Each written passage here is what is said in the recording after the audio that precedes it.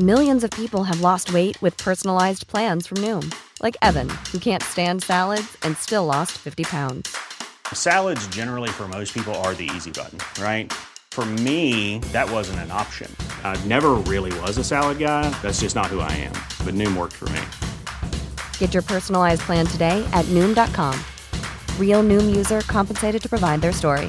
In 4 weeks, the typical Noom user can expect to lose 1 to 2 pounds per week. Individual results may vary.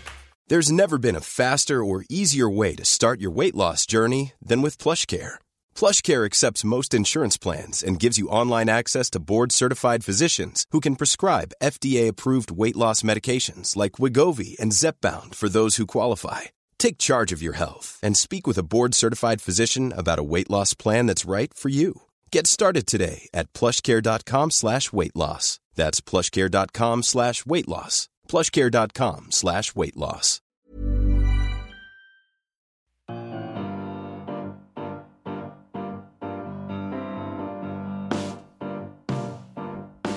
Hello, and welcome back to the Roker Report Extra podcast. We're back after another defeat, as we expected, sort of.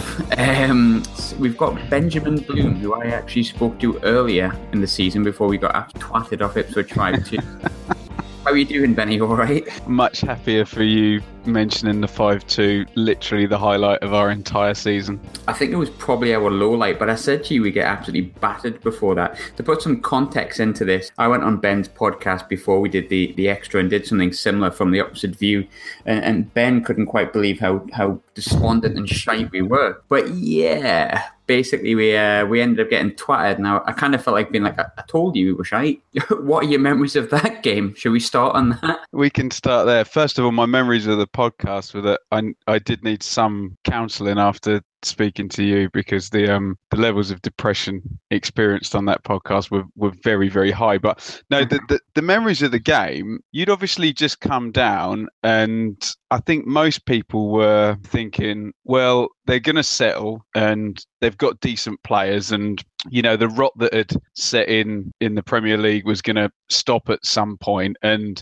we were kind of thinking, okay, good time to play because it's a Tuesday night and, you know, Grayson hasn't kind of got sorted. And yeah, it turns out I was wrong about all of those things. And I mean, I'm sure you'll fill me in as we go through this chat about how the rot has transferred from Premier League down into the Championship. But yeah, and it was the one game, I mean, maybe it was just because you guys weren't at it, but it was the one game where we actually played some football, and Mick had just gone to this 4-2-3-1 formation for the first time, and he just started all of Selina, Waghorn, McGoldrick and Garner, and it all clicked. And for one evening, I kind of thought, wow, you know, we could be onto something here. We could be free-flowing, attacking, 4 forward guys on, and this is going to be great. Obviously, we lost at home to Bristol City 4 days later, which put paid to that. But I suppose my biggest memory is Waghorn really announced himself. He was absolutely brilliant in that game. He had 3 assists, and he should have had an assist for the McGoldrick goal as well. I remember McGeady being very good. He always plays well against us, but just surprised how easy it was. You know, Ipswich have proved not to be an amazing team, but yeah, what about from your point of view? I just remember Jason Steele flapping about. I remember him sort of diving at the feet of whoever got the 4th. I think it was McGoldrick. McGoldrick, yeah. And I remember watching it back on the highlights, and people telling me how bad it was. And I remember watching it and just going, oh, wow, I don't think I could have wrote how bad that was if I was asked to do it. The way he dramatically dives is just, I can't quite explain what the fucking hell he was doing. It was nuts, but we were rotten that night. And I think we had a poll of the worst games, the best games. I think we had the choice of about 4 games in 2017, and we had the choice of about 45 games for the worst game of the season. And I think Ipswich away was definitely up there. And I think we all expected a tough game, but it's just something about that night was awful. It was just, and you mentioned McGeady before. He's gone right off the boil. I tell you, actually, one thing I remember a lot about that game. Afterwards, Mick McCarthy kind of consoling Simon Grayson via a phone call a few days later that got in the news. And Simon Grayson was like, oh, it's all going to be all right. Because I was told that I was basically, I was told by Mick McCarthy that, we didn't deserve to lose that 5-2. It was a lot closer. And everyone's like, all right, brilliant. If Mick McCarthy said so, then it wasn't 5-2, I guess. Fucking Grayson was, I mean, I don't know what it was like from the outside looking in, but he was just so woeful, so bloody woeful. It was surprising because the thing, and I mean, we mentioned this on the pod earlier in the year, the thing that I'd always thought about Grayson was that I just remember times at Preston when it wasn't going well and he'd just like do a complete shutdown and they would draw a few games, keep a load of clean sheets and, go on good runs. So I was surprised it was so open. I mean, Mick's very much like that. Any manager, he's always, he's very, very good at ingratiating himself to the national press and other managers. He does that very well. He would claim that he's just being himself, but he's very good at kind of saying the right thing and, sticking by managers. And he's always kind of had good things to say about Grayson. But how much longer did he last after that game? He lasted, that was, what was that, October? I got it in front of me. It's the 26th of September. Oh, he lasted a month and 4 days. He got sacked after literally about 5 minutes after he drew against Bolton at home when Bolton were like rock bottom and couldn't win a game. He basically walked into the tunnel and apparently... I was driving home from Cardiff. We just lost 3-1 from Cardiff and that broke on the radio. So it gave me some entertainment on a long drive back from Cardiff. But it was an absolute... Do you think that'll do for Grayson's reputation, or do you think he'll be smart and stay out of it for a year or so and then get another Championship job? I think when it comes to the thing with Sunderland is, and we've seen it with David Moyes. David Moyes was a disaster, and I know we're not the best club to manage, but Jesus Christ, like that guy is some guy I'm just not a fan of in any way, shape, or form. And he created all of his own problems, and he walked into a Premiership job because everyone from the outside of Sunderland just says, "Oh well, it's an unmanageable club." Like we're as bad as we've ever been. We've got like a bunch of 18-year-olds playing in the team, and Chris Coleman, to be fair to him, he's still getting results every third game or something like that, which is not going to keep us up, nowhere near. But Grayson couldn't get anything out of. I mean, we weren't even drawing games really. We were losing games, and we won 1 in 17 or something under him. Was that away at Norwich? Yeah, it was. Excellent work. Norwich, yeah. Excellent work. Good for you. I thought we were going to absolutely boss the Championship at that point. I thought we were going to come down. I did too. Yeah, I thought, Graben's going to score a load. Vaughan's going to fit in. McGeady will be the creative guy. All these expensive Premier League players will realise, this is really easy. I can look like Willy Bolly or Ruben Neves every week and just swagger about. But it didn't turn out that way, did it? No, I mean it was a weird one with Graben. He scored quite a lot of goals, and I'm very much player. I'm very much pro Graben, but he very much split the fan base down the middle, because you'd had some fans like me that would say, well, he does what he's paid to do, stick the ball in the back of the net, but he kind of swaggered about like he was too big for the club. And I think did he get a move in the transfer window? Was it? He's gone to Villa. He's gone to Villa on loan. Yeah. Well, I mean, there's two trains of thoughts here. Like realistically, he's 30-year-old. He's scored 12 goals in a shit team, and he probably wants one last crack at getting a decent move and a decent payday to finish his career. Because at 30, he might only have 4 or 5 seasons left in a maximum, and a move to Villa is probably quite good for him. I liked Graben, but we brought in Ashley Fletcher on loan yesterday, which really surprises me that he's actually 6'5". I thought he was like a young boy from Man United, but I think it's fair to remember, like 6 months ago, he was £7 million. He cost Middlesbrough, so he can't be too bad. Yeah, we were looking at him. Mick wanted him on loan from, it was West Ham, wasn't it? Yeah. Yeah, Mick wanted him on loan from West Ham, and then Borough came in and bid $7 million. So, there's obviously some money for some wages to cover Graben or Fletcher. So, and debut players are always kind of good for a goal, aren't they? Yeah, well, I think, we had quite a busy window yesterday, but we were just discussing we have a writers WhatsApp group, and we were discussing how bad that transfer window was. I mean, you've got Jason Steele, which, well, we've touched on that. We've got Robin Reuter, who's the other goalkeeper, who's, honestly, our goalkeepers this season must have cost us about 30 goals. They're that bad. So you've got those two. Graben's buggered off. James Vaughan couldn't hit. I mean, James Vaughan was just horrific horrific. I've seen some pretty bad strikers. I mean, John Stead, Josie Altidore. Oh, we can do John Stead. Yeah, we'll show you on that one. Yeah. Oh, did you have John Stead? We had John Stead. Oh, yes. He's still playing, isn't he? Still play for someone down the leagues? Bradford or Bury or someone down there? Notts County, I think. Notts County, wow. I did an interview with, oh God, who was it? I think it was Liam Lawrence, and he was telling me he's still doing the business down at Nottingham. At Notts County. Can I just say, Mick McCarthy mentioned Liam Lawrence in his press conference today, so that's a great shout. Oh, why? Because he loves talking about Sunderland and Wolves. He got asked today, how did he reflect on his time at Sunderland, and he was talking about how back then you could bring in Gary Breen or Liam Lawrence and it would make a big difference, to your team, and he's kind of bemoaning the fact that you apparently can't do that now. I mean, we were discussing this today at work, and I obviously live in Glasgow and was speaking to my manager who's a Rangers fan, and we were talking about transfer fees. Now I said, we've got loan players in, surely there must be someone available for a bit of money. But he went 6 months ago, Sonny Aluko went to Reading for 7 million, mate. The money's gone mental and you've got none of it. And it was just like, when you think of the money that people spend these days, he's probably right. I mean, the good thing with McCarthy is I've interviewed a lot of players from Mick McCarthy's time, and Danny Collins, Liam Lawrence, Andy Welsh, and not one of them have had a bad thing to say. And they all say pretty much the same thing. It's almost boring, what you're going to get, because they just say very honest bloke, like suited him as soon as he came in the door. And I think before Coleman came in, and I mean, I love Chris Coleman. I think he's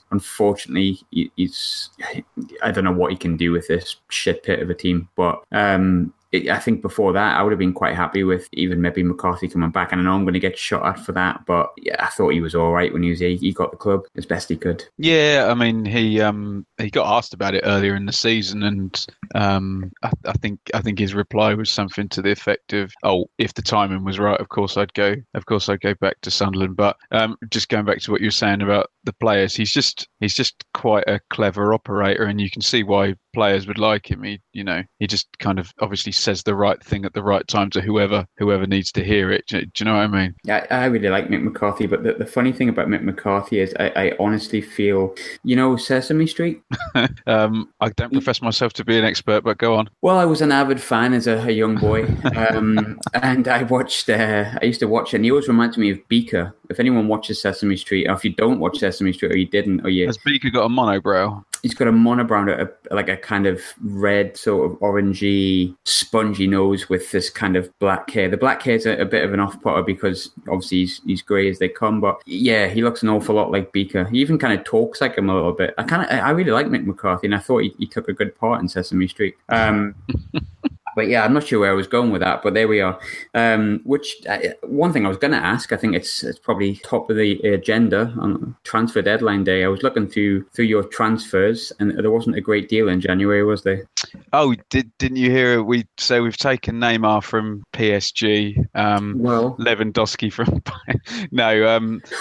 It's just an absolute kind of pantomime at the moment. So to preface this, McCarthy's contract runs out in the summer. They've not said, both him and Marcus Evans have got this thing where they're not going to tell anybody what's happening. And so we're all trying to guess based on what happens in the transfer window. And there were some rumours about the goalie going to Crystal Palace. That didn't happen. There were some rumours about McGoldrick. His contract is up and we don't have an option on him. There's rumours him going out, and once Bolton got the Gary Medine money yesterday, they came in. And I got a funny feeling if that transfer had gone through a couple of days earlier, I think Bolton would have probably had to stump up the cash. But I think they just kind of ran out of time on that one. So we bought in Gleeson, who's a classic McCarthy signing because he had him at Wolves and, free contract from Birmingham to try and get off their wages.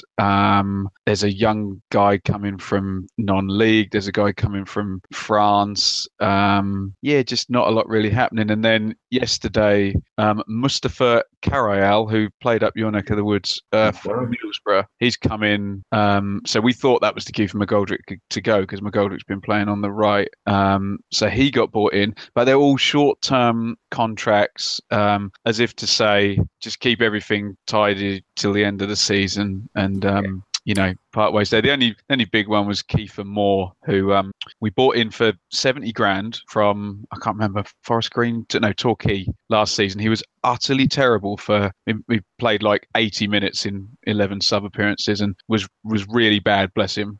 Just not up to championship. Went on loan to Rotherham and smashed in a load of goals, and they cashed in on him. He went to Barnsley for $750,000. So it could have been a lot worse. None of the star players got pilfered, but very kind of business as usual and underwhelming. We didn't manage to get rid of Jack Rodwell. That was probably, even Jason Steele was meant to go to Derby, which is absolutely nuts because, I don't know anyone who would want Jason Steele.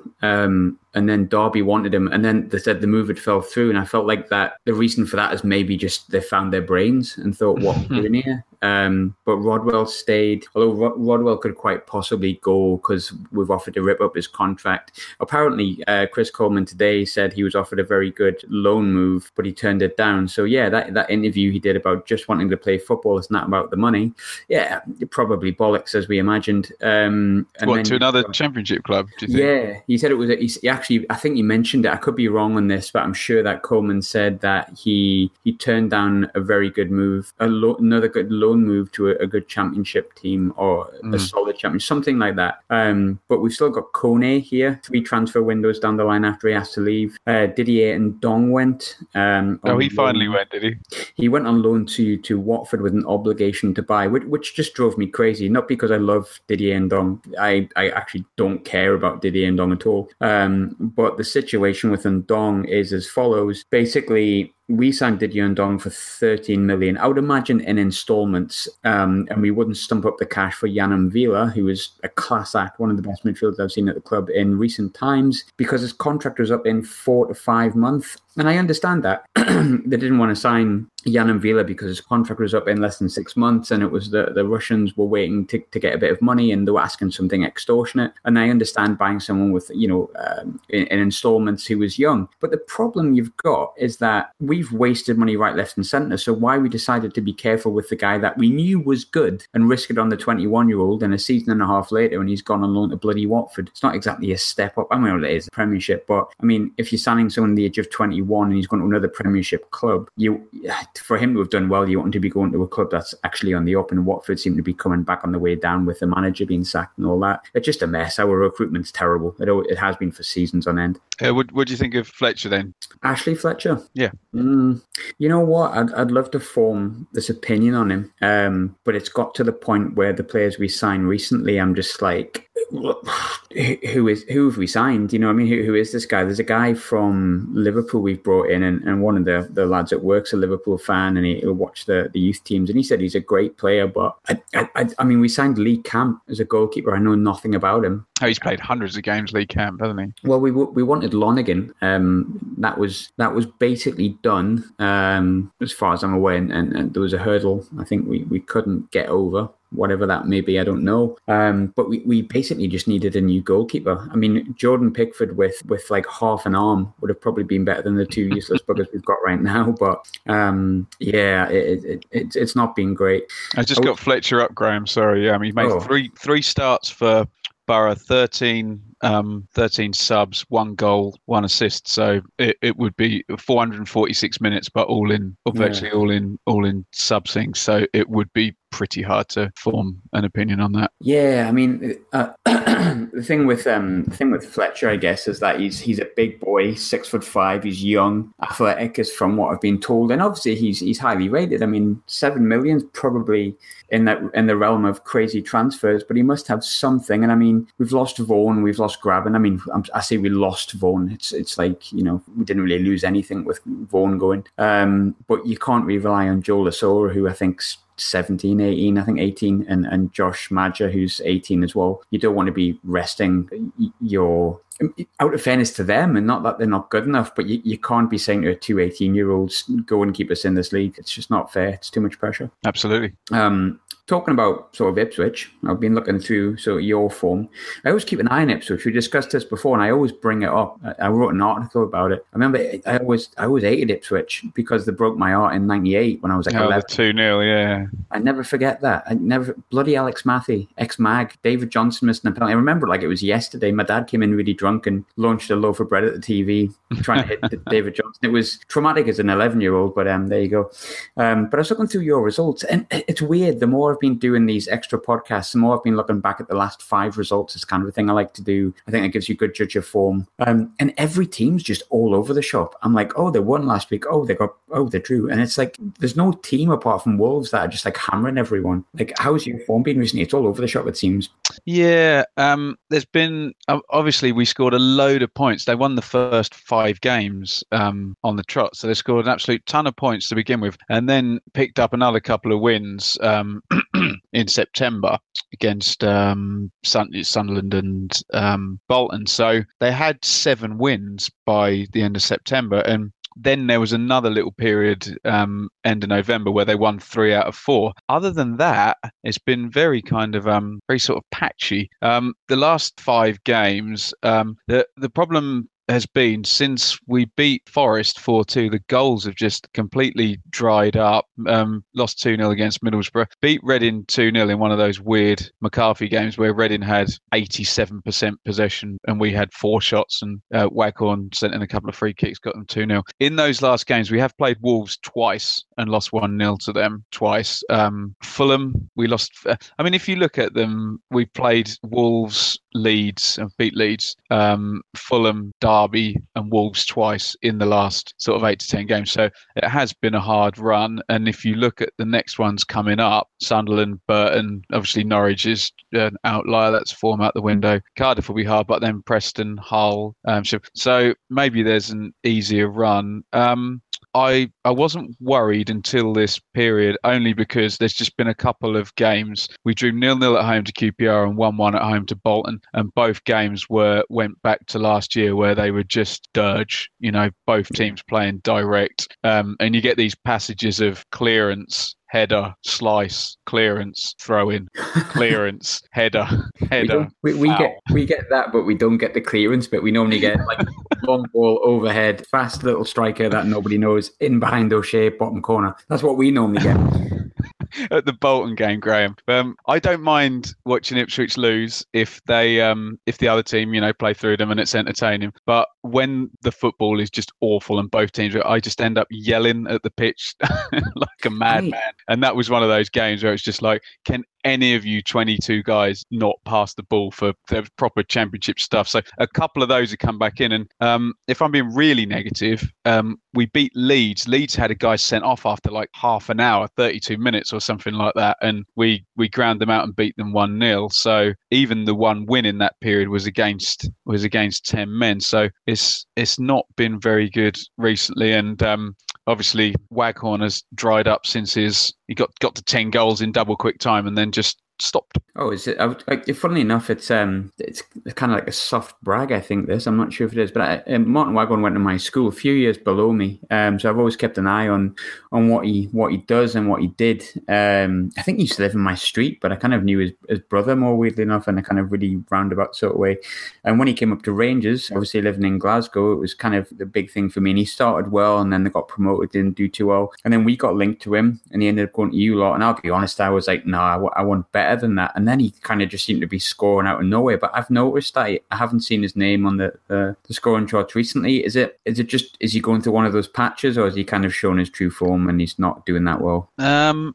Difficult to say. So there's a couple of theories. There's a horrible theory that players come to Ipswich with kind of freedom and start well, and then they get Mick McCarthy'd, and they end up more worried about tracking the midfielder back and putting a shift in, as he says. Yeah. I remember Grant Ward scored a hat trick on his debut when we signed him, and you kind of think, wow, this is going to be amazing. And he kind of got micked. What I will say is, even though his goals have dried up, he has actually been one of the most important players. He since the goals did, I think his last one was in November, he's basically set up all the other goals from his free kicks. And I think his drop in form coincides with the team kind of reverting to real kind of McCarthy cautiousness. And even though he hasn't been scoring, I'm looking down, he's set up or had a hand in most of the most of the goals, but a lot of them have been set plays. Hopefully it's not that he looked a really good player, and obviously in that he was fantastic against you guys, and we thought we'd got a real good one, but it'd be good to see him start banging the goals in again. Although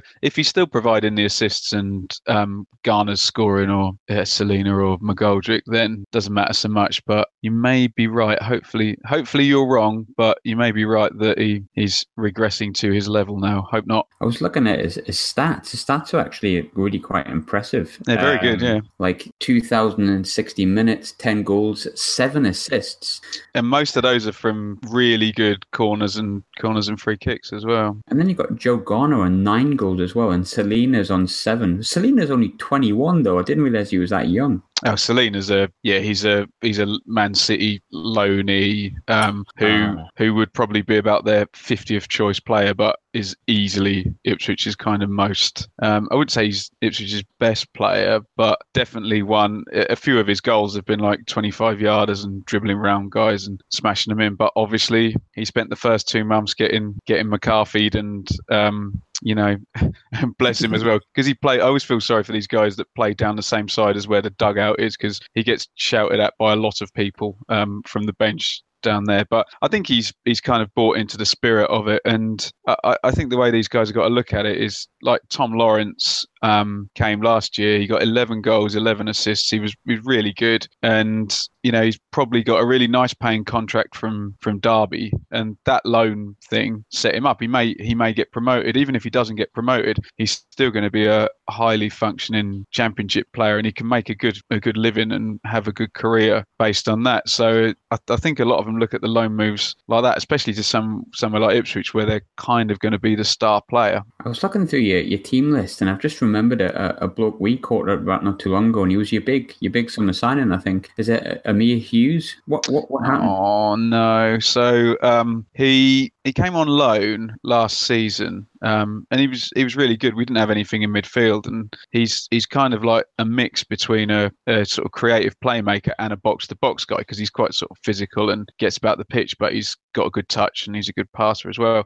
He started the season mysteriously injured. We were told he wasn't going to be operated on, and he was going to have some strange treatment that Mick wouldn't say what it was. I don't know if it was like the Van Persie horse placenta thing, or some Papa Shango healing, or some nonsense like that. So he comes back. He comes into the team, plays well because he's a good player, and then just out of nowhere, he's chasing a ball down against Middlesbrough, turns funny, and I think Mick thought it was his hip, but he completely bust. I forget what it was. We've had so many injuries, but he's out. Yeah, and he's out for the season. And just to mention that, Ted Bishop is out for the season. Andre Dozzell is out for the season, and Emir Hughes, and they're all centre midfielders as well. So just had that whole section of the team completely ripped out. So yeah, I was excited about Emir Hughes, but maybe next season, hey? Yeah, I mean, I'm trying to think of if we could benefit from your midfield being basically all injured. And we just miss it out though, Graham. We just we stick Cole Skews in there in front. He's very clever, and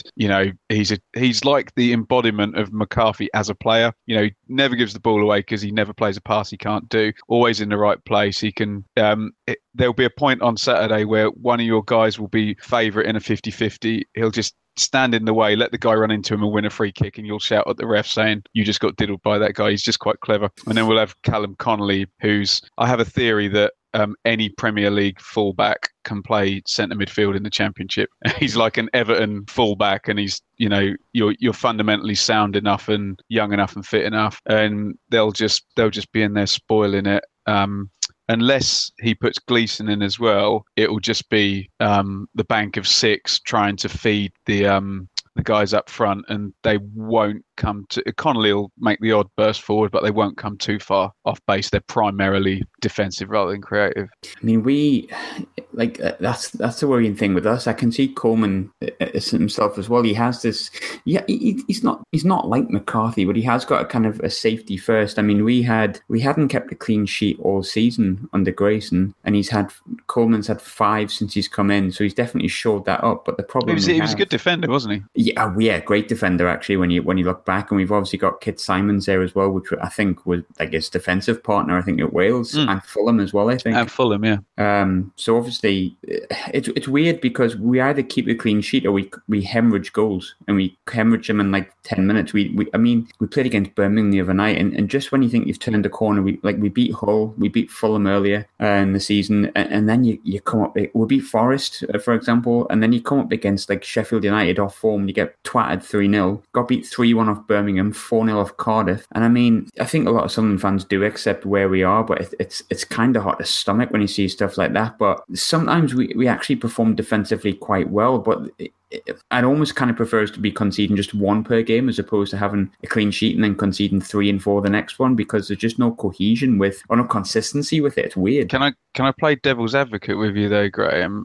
What I found watching Burton in the Championship the last couple of years, you've got more chance staying up if you can keep the odd clean sheet. At some point in this season, Burton will win 3 games on the trot, all 1-0, and the teams down the bottom are always so bad points-wise that you're better off being able to win, like you said, 1 game in 3 and get the 3-pointers rather than, do you know what I mean? There is actually a school of thought that if he's got it in him to have those clean sheets and you can do Hull 1-0, what have you, and you can do that 5 or 6 times, you probably stay up, because a lot of these teams down the bottom, they just never win. I know it sounds like stating the bleeding obvious, but the teams down the bottom of leagues are normally really bad, and if you can just win a few games, you tend to get out of it. So it could actually work in their favour. I don't know if you're buying that logic.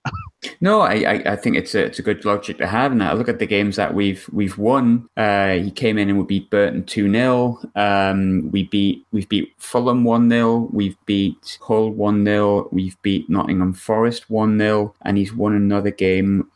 We actually drew 0-0 at Wolves, which is not sure what happened there.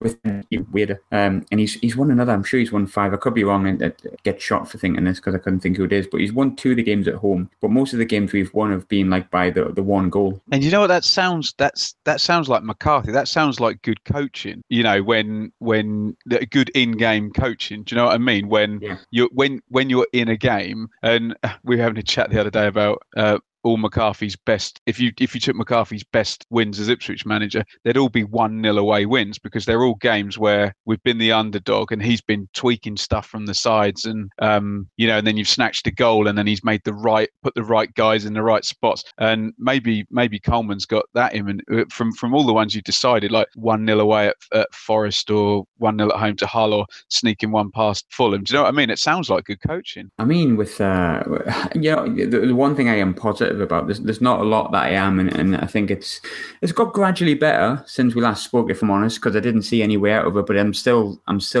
I think we're going down. I'm pretty confident we're going down, but it's not because of Coleman. I feel like Chris Coleman's the man we should have had it like a long time ago, but right man, wrong time, because he's just got nothing to spend, bless him. And he doesn't have Gareth Bale anymore, does he? Well, that doesn't help either. No, he's got Joe Lasoro, who never know. But you've got it's like he literally has to play kids, and you know what, the kids have done all right. Like they've done a job, and the likes of people like Adam Matthews have really stepped up. But when you look at the team, I mean, I looked at the team on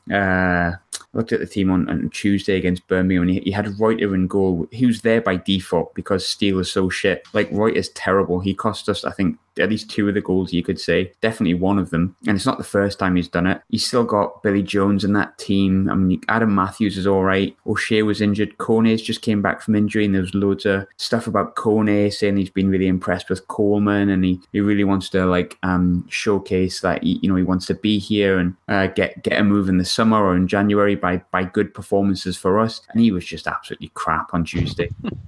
He just was so poor. And I mean, he's like one of those shops that has a closing down sale and never closes down. Yeah. I mean, the thing with Kone is there's we keep saying as fans, but he is our best defender. He is our best defender, because when he was there under Allardyce next to Kabul, he was absolutely excellent. He was really, really good. And I spoke to Pascal Chimbonda a few months ago, and we discussed Kone. And I said, what's your thoughts on the team and so on and so forth.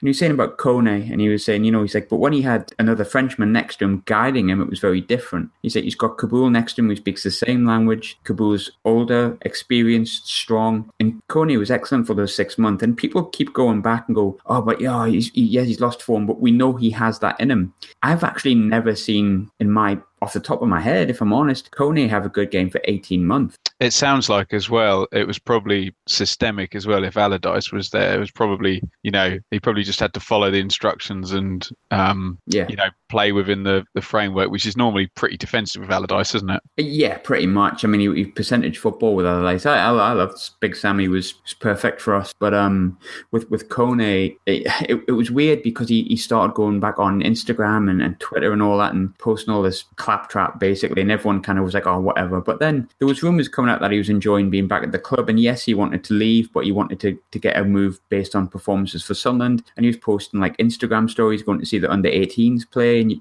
you handed it to him for that. And I wouldn't say I was excited for Kone coming back. I thought, maybe if his head's in the right place at this level, he might not be as good as he was 18 months ago, but he might be all right. But he was terrible. We actually missed John O'Shea. I'm so sick of saying that because John O'Shea is terrible. But when he goes out the team, we miss him. I don't know what it is because he's never that great. And I've never really loved him. But there's a point about O'Shea that when he goes out the team, sometimes everything falls to bits. And we've got a young boy from Chelsea, Jake Clark-Salter, who John Terry's talked up, probably because he wants to fire into his girlfriend.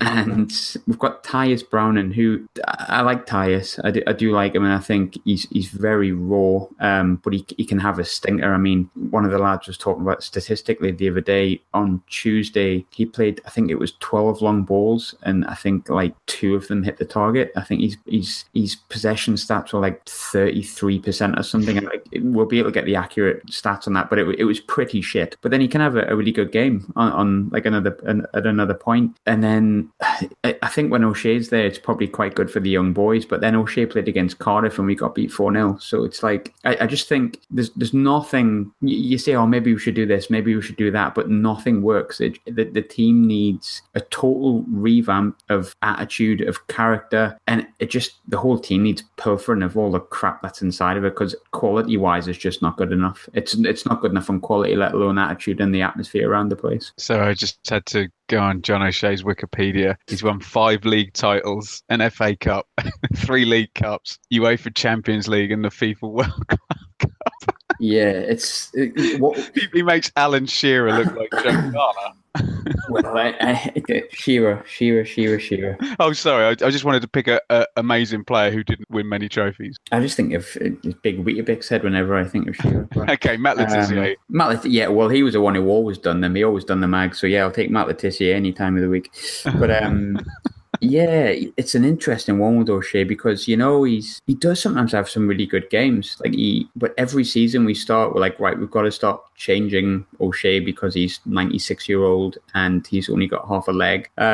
And yet he continues to get in the team. But the one time he didn't get in the team was probably when we played best, and it was when Kone came in next to Kaboul. I honestly sometimes, when I think back to Yunus Kaboul being sold, I sometimes think that was like the pivotal moment of us like going to shit, because I don't know what it was with Kaboul. He wasn't even that good when he came. Allardyce took over and he was like continuously fit, and then all of a sudden he wanted to leave, go back home for a multitude of reasons. God knows what it was. Kone turned to shit, also wanted to leave. The whole team turned to shite. Allardyce went. Moyes came in. Everything went dour. He was wanting to hit female reporters. We got relegated, and now we're bottom of the championship. When you put it into like bullet point moments, you can have some pretty good threads on just like mental Sunderland moments and decisions of the past like 5 seasons. But it's the hope you can't stand, to coin a famous phrase. But yeah, I think I've been depressed on this for a few weeks. But the weird thing is, when I do this, we actually sometimes win a game. How are you seeing Saturday going? Are you nervous? Well, I mean, you've managed to beat Fulham and you've managed to beat Hull. I mean, Ipswich are obviously more similar to Hull than they are to Fulham, although probably a bit harder to play against than Hull. I don't think we've ever won at the Stadium of Light it's been built. I don't know whether that means anything, but so there's that there. We're not in good form. The away form's not great, but if you look at the table, we should be able to give you a game because we have a lot more points and further up the table. I don't know. It's hard to be optimistic 16 years in the championship. And normally when I'm not sure, it's going to, you kind of resign to the fact it's going to be a draw. If it was earlier in the season and we were scoring a lot of goals and a bit more free, I would probably back us to do something and to get a win. But the problem is that I can't see us scoring 2 goals. So if we're going to win, it'll be a stinky 1-0. Do you know what? I can see it being 1-1 on the basis that I think both teams are capable of taking the lead, but neither are capable of keeping it. So, yeah, and often you get to this point in the season and McCarthy goes into very pragmatic kind of draw mode. It's like he's got something to lose now, and he's happy with a point everywhere. So, love to see us win, love to see us push on a bit and, guarantee top half of the table. But I think if you said to Mick, Sunderland at home and Sunderland away, Burton at home, 4 points for the 2, he'd be, yep, I'm having that. So I think I'll go for a draw. I didn't realise you'd never won at the Stadium of Light. I can't remember. Obviously, when the Stadium of Light was built, you didn't lose there for about 8 years. Those were the days. Those were. Yeah. I remember the first game we drew 2-2, and Kieran Dyer, Bobby Pettis scored. I remember Mark Venus marking Niall Quinn for 25 minutes and him scoring in that season when you scored 200 points. In the Premier League, we lost 4-1 in our really good season, and in the season we got relegated, we lost to everyone. And then obviously for the 16 years we were in the Championship, you were in the Premier League for most of them. And then when you came down, you were generally getting promoted with either Keane or McCarthy, weren't you? So since the stadium's been open, you've generally been better than us. Let me get the head to. I think you're right, because we even played you in the FA Cup and Danny Dichio scored. The lads will laugh at this when they hear this back, especially when they're editing it, because I'm like a bloody encyclopedia. I could tell you the minute they scored in and what year it was. I'm a real sado, and a stato is if you remember the name, when it comes to like Sunderland results. And I think I remember the Ipswich game. Yeah, we've never won. I've got it up. Yeah, I've got it up here. Never beaten. And there's a 5-0 in there as well. Oh, when you beat us? No. Oh, yes. Oh, God, the Finnegan George one. Wow. Yeah. January, I think it was, wasn't it? January 29th December 2001. Yeah. Yeah, I knew it was something like that. We got absolutely battered. I think it was 4-0 at half time or something. 4-0 half time. Yeah. I wish we'd have played 10 minutes in 4 games rather than that first half, because that was the year we went down, and it's never been the same since. But yeah, we've never. I mean, like I say, if you think about it, Sunderland have generally been better than Ipswich since the stadium has been built. So I was. It's funny. We interviewed Kevin Ball. A couple of lads. We interviewed him a couple of times. Obviously, Bally, absolute legend. Love him. Fantastic fellow. And we were talking about like the time when Ipswich were obviously very good, but you just couldn't quite get over that hurdle. And we were talking about like people that he thought was like the best players that he came up against, and he mentioned Kieran Dyer and Matty Holland from that period. And I remember them both being just absolutely phenomenal. Matty Holland scored an absolute screamer against us in that one where we beat you 2-1 when we got promoted under. Should have been sent off in that game. He was one of the fairest players I've ever seen play, but he had this weird slide tackle in motion where he kind of went in sort of diagonally and he absolutely clattered Alex Ray. And I think that was kind of previous good character, and he didn't get the red card. But and then he smashed one in the top corner, didn't he? It's an absolute beauty. It pings off the bar. I've just wrote an article about it, and I've just stuck the video on that, and unless it gets edited out. But that was we were both good teams then, and it's weird. Even though we were both Championship teams, I remember those days like better than some of the Premiership days of recent years. It was both two good, well-drilled teams full of like hard work, effort, and we were talented young teams. That was in the days like when, like McCarthy says, where you can take Nicky Summerby or Jody Craddock or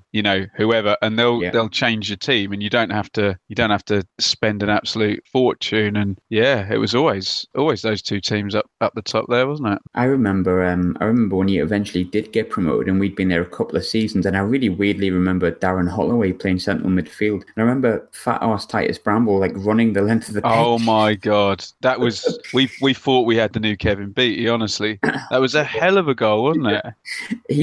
Titus was weird. He gets a wrap up here as well, right? But for like 6 months, he was pretty good. But then he got sent off at, well, I'm saying 6 months. He was all right for a while. But we beat Chelsea 3-0 at Stamford Bridge, like when they were like champions and they hadn't been beaten at home in seasons. And we had Michael Turner and Titus Bramble at centre half. If he'd have had it switched on up top, he'd have played loads of times for England because he could play, but he tended to need to have sort of Tony Mowbray next to him telling him what to do. And when he didn't, bless him, he did some. He was like a lovable little idiot, wasn't he? Sorry, Titus, if you're listening. No, but bless him.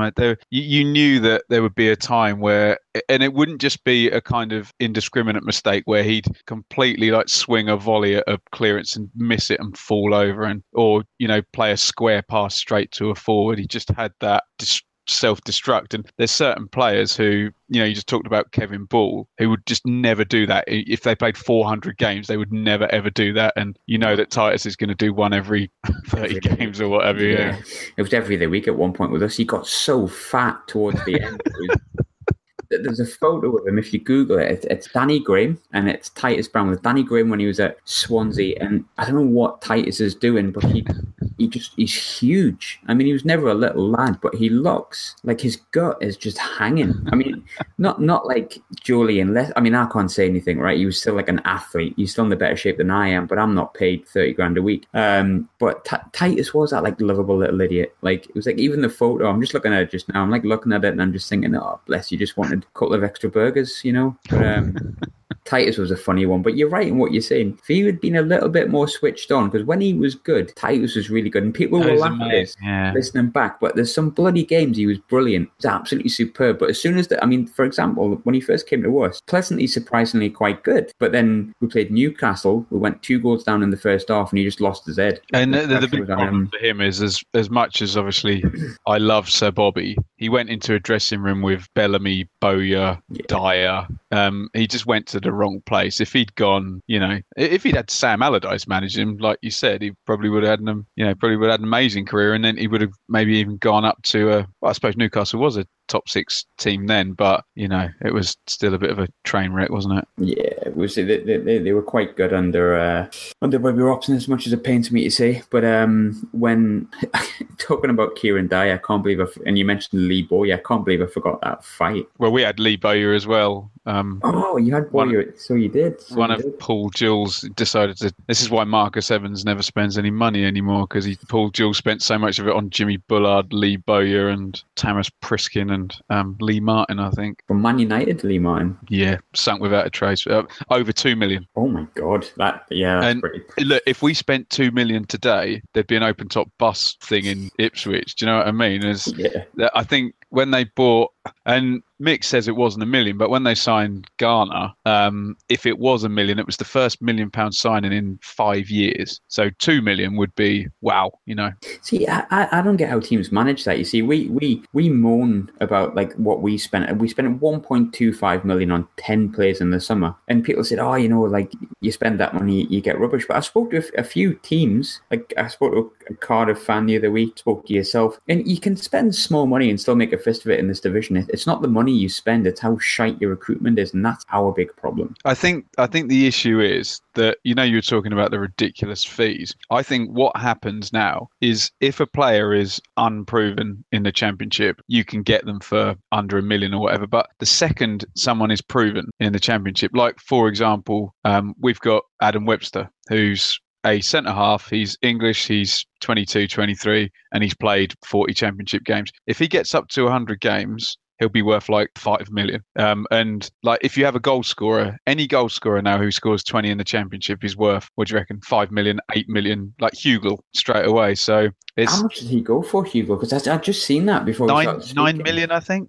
Gary Medine was 8 million apparently. It's 6 million, 2 million add-ons. Like I'm not being insane. funny, but they think that I can understand Assombalonga because that's 5 years of Yeah. evidence that he can do it. Whereas people like Medine and Hugel or whatever, there's like 1 year of evidence that they can do it. And okay, you might be buying potential, but I think that's the thing. And if you go to Scottish League or the leagues below, or young Premier League players, you know, who aren't going to get a game there, you can get them a hell of a lot cheaper. But as soon as someone does something in the Championship, then away you go, bosh. I mean, good luck to the guys, and it'd just be nice because you're never going to be able to compete unless one of your guys ends up being sold. I mean, I suppose we had Tyrone Mings go for 8 million, but that was before it went mad. He'd probably be worth 12 million now, you know, which is, when you think, we mentioned Shearer again, 15. You know, Shearer was 15 million, and that was the world record, and it was mad at the time. But it was he was so proven. As much as it pains me to say that he wears a special hat, does Alan Shearer. Begins with a W, inside joke. But I mean, Shearer, I don't want to really say it, but like, I'm recorded, but yeah, Shearer was at the top striker in the world. Yeah, and now any Premier League player is 15 million. Yeah, like, I mean, if you look at Jordan Henderson, if we're talking about buying potential, Henderson went for 16 million only about 6-7 years ago, maybe. And he's like one of he captains England on and off now. Yeah. He's one of the, I mean, people might disagree with me on this, but Hendo plays for one of the biggest clubs in England. He plays consistently for England. He's captained both of them. He'll finish with 350 Premier League games as well. Easily. He's been worth every penny that Liverpool have spent on him when you look at it over the run. And how much would he be now if, I mean, Henderson had been in our team for a couple of seasons when he went and performing well. Jordan Pickford, who I love, had half a season because he was injured and wasn't in the team at the start, and he was 30 million, and we were like, well, I don't think that's enough, and I still don't, because he's going to be England's number one. The way the money's gone is just crazy. But, you know, we'll make do with our loan signings and our free transfers of whichever person we find in the crowd, which essentially is what we've done with the goalkeeping situation, which brings me on to a question that I always like to end on, actually. And we were talking about this last week, me and the guy who edits it, Sean. He's laughing his head off because I ask this question every week, and every opposition fan starts this question by going, but if you could take anyone from Sunderland's team, who would you have and why? God. I told you. Well, Kone would be an obvious one, just purely because he's apparently your best player, but seems to have a bad attitude. I would have said Watmore because he seemed to be the kind of young, excited one. Maybe Honeyman. He seems to have. Honeyman's I like George Honeyman. I like him a lot. Yeah, that will cause friction in the people listening to this. There's a big set of the fan base that just don't seem to like him. But he's always I'll bow to their superior knowledge. Always a 6 out of 10 for me. I always think he's a 6 out of 10. He never gives less than that. But I like George Honeyman. No, I'm going to say it. I'm going to say it right here and now. I agree with you. I like George Honeyman a lot. Michael Gray, Lee Clark, Kevin Phillips, Alan Johnston. Alan Johnston. God, what a player. And then for Bolton as well against us. No, obviously you're in the process of dismantling a Premier League squad and building a Championship squad with not very much money. So the idea of a star player is far-fetched because as soon as you get a star player, someone's gonna take them. I mean, I would have said McGeady after the Ipswich game after we banged one in from 25 yards. What became of Watmore? Watmore really unfortunately played 5 games because, yeah, I'd agree with you. We all really love Duncan Watmore. He's definitely good enough for this level, probably the Premiership if he just gets his composure a bit better. But he was out for like a year, I think, almost exactly 12 months with a cruciate knee ligament injury. He came back in 5 games and did it again, so he's out for another 12 months. Wow. Yeah, real shame. Super shame because he's a great lad as well. Paddy McNair is another one he had a knee injury. He's came back, and I actually don't know what the hell's happened to Paddy McNair. I've just remembered it because we mentioned about knee injuries, but Paddy McNair is another one who's shown flashes of having something. I don't know what, because he doesn't really look like a footballer, but Watmore was the big miss, and I think Coleman would have had plans for Watmore, but the game that he was more or less confirmed, I think it was the game before or something like that, it got confirmed he was going to be out for at least 10 months, and I think that's why he's brought in Kazenga Lawalawa. He wants to play him to the middle. Did actually destroy us for Brighton at the start of last season down the left wing. He had a great game against us, Lualua. So we don't know much about him, to be honest. Yeah, he's. I can just describe most wingers in the world. Can, you know, if you get them the ball and they're at it, can destroy people. But it's hard to get a winger in a 4-2-3-1 as well, like everyone seems to play now. It's hard to get them on the ball wide, one-on-one consistently. And I think as well, because no one plays two strikers anymore, there's just never the space. The defenders can always, you know, it's always one guy up front, and, you know, I think two up front and wingers will come back at some point because it's all cyclical. But yeah, I think 4-2-3-1's destroyed the kind of notion of the Chris Waddle type. I don't know what we play. We just stick people against the ball and hope we get a clean sheet and one of the young boys sticks one in. But thanks again. Good chatting to you again, Ben. Thanks for coming on. You're very welcome, Graham. I'm going to be returning the favour because I enjoyed it last time an awful lot, and you were my first thought for it. If you want to listen to Ben's Ipswich podcast, which I'll probably be on and have been on already, it's the Blue Monday podcast. And what is the Twitter handle? Is it the Blue Monday podcast? Yes, so it's at Blue Monday ITFC. If you just type in Blue Monday podcast, it will appear. And yes, we'll. I don't know which one's going to make it to air first, but there'll definitely be one with less of me talking and more of Graham before the weekend. And then we'll have our review show on YouTube and on Acast and iTunes and Apple Podcasts. That will go up on Sunday at some point. And well worth listening to. I don't mean to sound like an ass kiss, but it is. There's very many bad podcasts out there, and yours is not one of them. So I very much recommend people checking it out. But thanks very much for being on, Ben. You're very welcome. Stay in touch, my friend. And I always say this: I hope you absolutely hate your day on Saturday and you get stuffed. Do you know what? Sorry, just real quick. I've got to work in Marlow until 1:45 on Saturday, so I'm actually going to Reading versus Millwall instead of Sunderland versus Ipswich. So I'll be following on my phone. Well, I hope you want to smash the phone by the end of it, but I'm gonna take a 1-1. I think I might agree with you on the prediction. Yeah. I'll give a 1-1, but anything but a defeat would be nice because I haven't seen Sunderland win for over a year in the flesh. There you go. But yeah.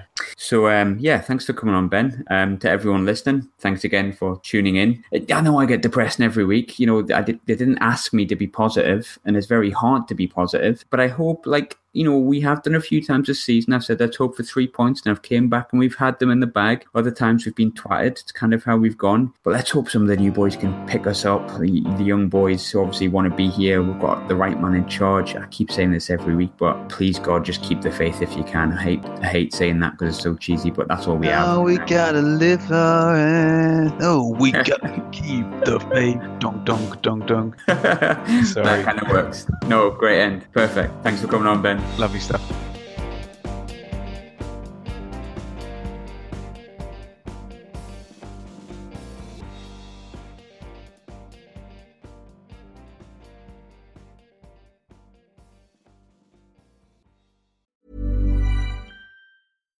Here's a cool fact. A crocodile can't stick out its tongue. Another cool fact, you can get short-term health insurance for a month or just under a year in some states. United Healthcare short-term insurance plans are designed for people who are between jobs, coming off their parents' plan, or turning a side hustle into a full-time gig. Underwritten by Golden Rule Insurance Company, they offer flexible, budget-friendly coverage with access to a nationwide network of doctors and hospitals. Get more cool facts about United Healthcare short-term plans at uh1.com. Planning for your next trip? Elevate your travel style with Quince. Quince has all the jet-setting essentials you'll want for your next getaway, like European linen, premium luggage options, buttery soft Italian leather bags, and so much more. And it's all priced at 50 to 80% less than similar brands. Plus, Quince only works with factories that use safe and ethical manufacturing practices. Pack your bags with high-quality essentials you'll be wearing for vacations to come with Quince. Go to quince.com/trip for free shipping and 365-day returns.